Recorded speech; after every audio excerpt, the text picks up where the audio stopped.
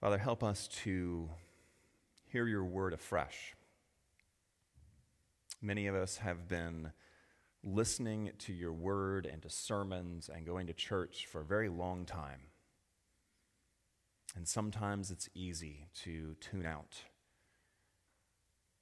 I pray this morning that your Holy Spirit would speak to our hearts and minds in ways that would help change us, challenge us, encourage us, and that we would become more like Christ. And it's in his name that we pray. Amen. Please be seated.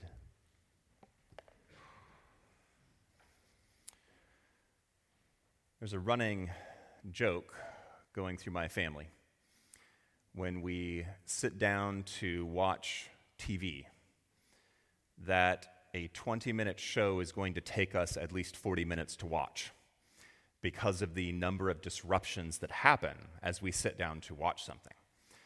Between our animals and our kids and even us, it's as if we sit down and our dogs are sitting there and they're being really, really good until the moment the show starts. And then they look at us and they look at each other and then they attack one another and just start this rumble, and we eventually have to stop. And even though we tell Catherine to use her inside bark, she ignores us and keeps going. So then we stop the show, and then at some point somebody has to go to the bathroom and we stop the show, and then somebody needs some food and then we stop the show. And then sometimes somebody wants to give culture to my kids. So on Friday night, we sit down to watch Guardians of the Galaxy, and within 5 seconds, we pause it. And one of my sons goes, "Oh, here we go." And then Mom has decided that everyone needs to know who Snuffleupagus is. So she finds it on her phone, and we put it up on the screen, and we watch Snuffleupagus for a while. This is our family. Like, we cannot sit down and just watch a show. Disruption after disruption after disruption. But sometimes the disruption can be good. Sometimes I get into the car and I take off going somewhere. And I'm kind of daydreaming, and I have certain places I drive to all the time, and so I just start driving toward those places, even though that's not where I'm going. And somebody, usually my wife will go, "Are you going to turn?" Like, "Oh, yes!" And I totally forget. And I needed that disruption because I was going the wrong direction. This morning, I want to talk about disruptions. Most often, we think of them as negative things. And honestly, most of them are. They're just annoying. They get in the way. They keep us from doing things. But sometimes, if we're going the wrong direction, we need the disruption. And this is what I want you to hear this morning. Jesus is the Great Disruptor in a very profound way. Open up your Bible to John chapter 1, page 1510. John chapter 1, page 1510. We're starting in verse 43, continuing through this account in John.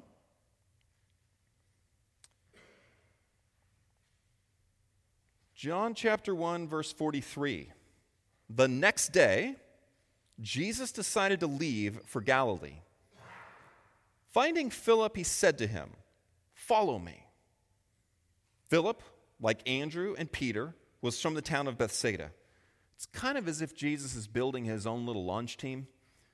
He's heading back to Galilee, and he's finding people that are from that area and putting a team together. Philip found Nathanael and told him, "We have found the one Moses wrote about in the law, and about whom the prophets also wrote." So they are aware of certain things. They have been taught things from a very young age about what to look for, what to expect when Messiah comes. Jesus of Nazareth, the son of Joseph. Nazareth? Can anything good come from there? Nathanael asked. Jesus was the Great Disruptor. And we see it twice just in this passage. Here's the first. He comes up to Philip and he says, "Follow me." That was very much out of the ordinary. That is not what most rabbis ever did. It was disciples who came to rabbis and said, I want to follow you. And at some point, a rabbi could say, you're not worthy or you're not following through. But this is a reversal of how it almost always happened. Jesus is upending the normative way that the discipleship relationship happens by coming and saying, you follow me. And if you read the accounts where he goes to the fishermen, they're in their boats and he'll say, follow me. He is seeking after them. He goes to Matthew, the tax collector, while he's in his booth and he says, follow me. This is disrupting the normal way this is supposed to happen. The other disruption you see in this passage is when Nathanael goes, Nazareth? You see, they were all looking for a Messiah, but expecting that Messiah not to come from Galilee and Nazareth. Do you know that Nazareth isn't even mentioned in the Old Testament? That would have been a very, what? Why would you say that? Nazareth is this little tiny village. It may have only had a couple of families living there. He's from there? That makes no sense. Jesus was constantly disrupting what they were expecting, what they believed, what they thought, what they understood. I want to walk you through some things. Right? You have heard most of these things probably at some point, but I want you to see just how disruptive he was. Let's start with the most obvious, the religious leaders. Do you know how many times he blew their minds? He says, I forgive you. And they go, what? Only God can do that. You can't do that. And he goes, really? What's easier, to forgive sins or to tell someone to walk? Hey, you who have not walked, why don't you stand up? He heals on the Sabbath. He lets his disciples go through the field of grain and pick grain on the Sabbath, all of which they're going, you can't do that. I mentioned earlier, he calls a tax collector to be his disciple. You really can't do that. Then he goes back to the house of a tax collector and has a party for sinners, and they're going, what are you doing? Over and over and over and over again, he challenges them. He goes into the temple and starts turning tables over, takes leather, makes a whip, and runs people out of the temple area. He keeps disrupting everything they're doing. But it's not just religious leaders. John the Baptist. We studied a passage 2 weeks ago. Wait a minute, you want me to baptize you? You should be baptizing me, is what John says. Later on in John's ministry, he'll be in prison. And John is trying to figure out what in the world is going on because he's the forerunner. He shouldn't be in prison. He sends disciples back to Jesus to say, are you sure you're the one to come? Should we expect another one? It's so disruptive to John's thinking. His own disciples.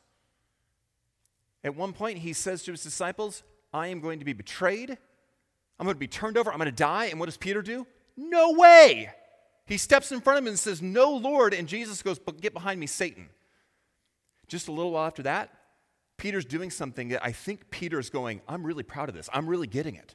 He says to Jesus, how often should I forgive my brother? 7 times? I mean, I'm really getting grace, aren't I, Jesus? And Jesus says, no, 70 times 7. What? Over and over again, he stands in front of all of these people and he says, you've heard it said, don't murder. I say to you, don't be angry with your brother. You've heard it said, don't commit adultery. I say to you, don't even lust. He keeps disrupting how they think and what they believe, what they think is possible. I feel so badly for his own parents. I mean, they start off by almost getting a divorce because of his birth. And then when he's 12 years old, they take off after the festival is over. What does he do? He hangs out in the temple area. And even there, he's disrupting what's going on because there's a 12-year-old that is asking questions and answering things, and they're going, what in the world? This shouldn't be happening. Is Jesus disrupting your life? because I believe he has become not the great disruptor, he's become the great duplicator. Jesus basically does whatever your denomination does. Jesus does whatever you think and feel already. Jesus quite often looks very much like whatever our church is, whatever our group is, whatever I am. He seems to often believe the same things we do instead of upending the things that we think. In 2005, in the Netherlands, a reality TV show decided to break the record for the most dominoes ever set up and knocked down. They set up 4 million dominoes. And on November 18th, they were going to knock them down. But partway through the process, there was a window left open, and a sparrow flew in after weeks of putting dominoes up. And the sparrow flew around, and everybody's trying to figure out what to do with this bird. And eventually, it came down and landed on one of the dominoes. It knocked over 23,000 dominoes.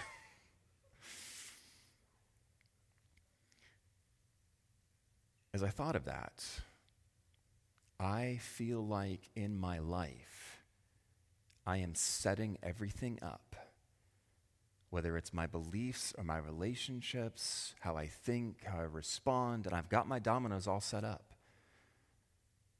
And Jesus wants to knock over a bunch of our dominoes, and then we just put them back up instead of trying to follow what he's doing. If Jesus is not disrupting your life, you're not listening to him. Keep going. Come and see, said Philip. Verse 47, when Jesus saw Nathanael approaching, he said of him, here truly is an Israelite in whom there is no deceit. His comment is, this is a very honest person, Nathanael is. And that's good to know, because Nathanael's shock of, from Nazareth, that's very genuine. He probably knows the Old Testament. He's going, that makes no sense. You cannot possibly have Messiah come from Nazareth. How do you know me? Nathanael asks. Jesus answered, I saw you while you were still under the fig tree before Philip called you. Before any of this even happened, before I walked on the scene, I know what you were doing. This is a prophetic word Jesus gives. It's a vision. It's seeing something supernaturally. And Nathanael gets that. Nathanael understands this is profound what Jesus just said, because look at his response. Then Nathanael declared, he holds nothing back. Rabbi, you are the Son of God. You are the King of Israel. Nathanael goes from Nazareth? Are you kidding me? To, how do you even know me? To, oh my gosh, you're him. Because the knowledge that Jesus just shared, that profound statement he just made, what Nathanael knows is no regular person without God working in their life could have possibly known that. You must be the one. And then Jesus responds like this, and it's so much like Jesus. Again, it's disruptive. I mean, you would think Jesus would go, yes, somebody gets it. I mean, this is a profound statement really early on. The others following him, yes, they're following him as the rabbi. But this understanding is probably beyond all the others that are following him right now. You'd think he'd be like, wow, good job. This is what he does. Jesus said, you believe because I told you I saw you under the fig tree. You will see greater things than that. Nathanael, it's amazing that you believe. It's amazing that you recognize what I'm doing. But don't stop there. There's so much more I'm going to do. There's so much more I want to do. This is where I think it's so easy for Christians to fall into this just malaise. We're just moving along. We're doing our church thing. And Jesus is going, no, there's so much more. There's more I want to do. In your life, in your church, in your family, there is more. But it's going to be disruptive. Will you let me do more? I read this cute little account. There was this avid book collector, loved old books. And he got to talking to a friend who said, I found this old Bible in my attic. I threw it away because I couldn't really read it. All I could find out is it was printed by Guten somebody. And the guy went, Gutenberg? You had a Gutenberg Bible? That is one of the first Bibles ever printed. One just sold for $2 million. And the guy went, yeah, mine wouldn't have. Some fellow named Martin Luther had scribbled all over it in German. You couldn't read anything. So much more than what you think. God wants to do more. And here is the crux of all of it. It's his last line. Look back at your text. Verse 51. He then added, very truly I tell you, you will see heaven open and the angels of God ascending and descending on the Son of Man. This is something that we don't have anything in antiquity like it. This statement that Jesus makes. You don't quite see it in the NIV, they change it. But it's that verily, verily from the King James, or truly, truly. It's this thing where Jesus, it's as if he just stop for a minute and listen to me. I'm serious here. You are going to see the angels ascending and descending on the Son of Man. And it's a reference back to what happened to Jacob in Genesis. Jacob has this vision where he sees the angels coming and going. And when he wakes up, he goes, God is here. This is the house of God. This is where God is at. This is where God's revealing himself. What Jesus says right here, I am the revelation of God in a way that you have never seen before. Let me say it a different way. John says this in his gospel back in verse 18. No one has ever seen God, but the one and only Son, who is himself God, and is in closest relationship with the Father, has made him known. Let me put this together. There's a reason Jesus disrupts so many things. What Jesus is revealing is what God himself wants in life. And here's the thing. Every culture has been trying to figure this out. As you look back at all of these ancient cultures, everybody's looking for the divinity. Everybody's looking for the gods. Everyone's trying to figure out, why does all of this exist? What does the divine want from us? How do we live out our life? We've all been searching, and today people are still searching. They're still struggling, trying to figure out what it is that God wants. Who is God? What is faith? What is religion? All of these things. And right here, what Jesus says is, I am the only one who has ever seen the Father. And you don't have to search for this any longer. I'm coming to you. And if you want to know the reason why I disrupt so many things, it's because I'm bringing the only true divine knowledge to whatever situation you are in. I'm bringing it. I'm bringing what you've never seen before. I read a very cool account about William Herschel. Some of you may know the name. Back in I just forgot the name, the date. Man, that's a bummer. It's like 59 or 69, it's somewhere in there. He was searching the heavens. He's an astronomer. He was a musician, but he fell in love with astronomy. And he's searching the heavens. But there were no microscopes at the time, no telescopes at the time that would allow him to see far enough. So he made his own, created his own telescope. He made the biggest telescope of the time. Now, to make these, because they could not create mirrors that were big enough, they created huge metal surfaces, and they would polish them to the point that they were so reflective and curved appropriately, it would allow them to see as far as possible. This guy was so eager to see.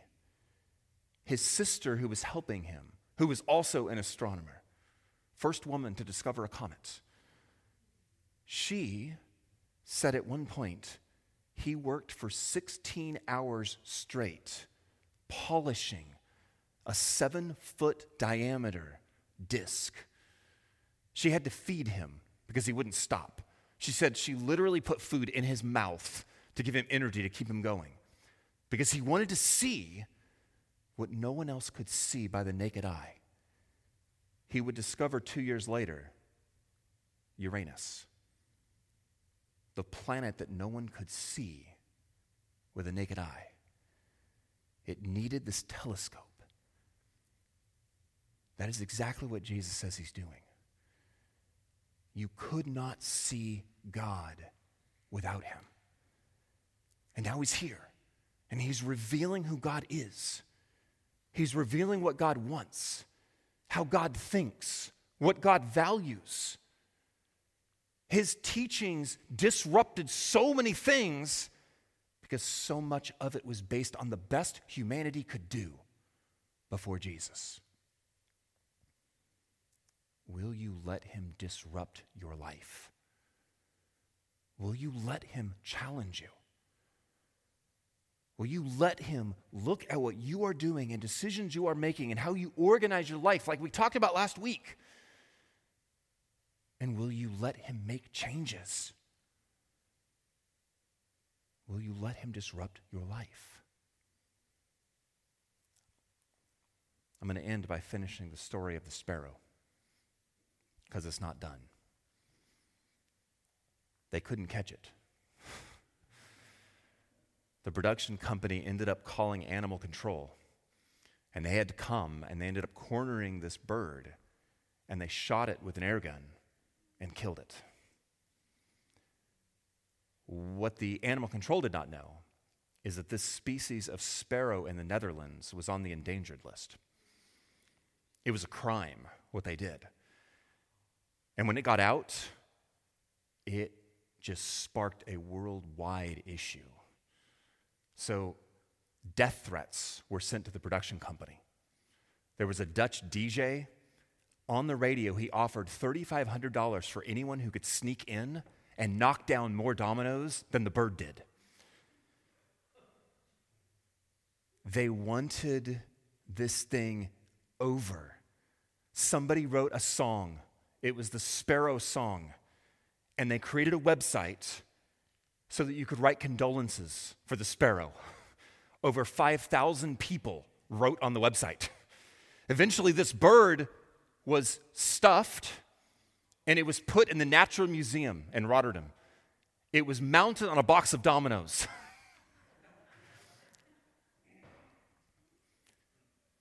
All of that, do you know what happened on November 18th? All 4 million dominoes went down on live TV just like what they planned. All of this hoopla, all of this stuff did nothing. It made no actual impact.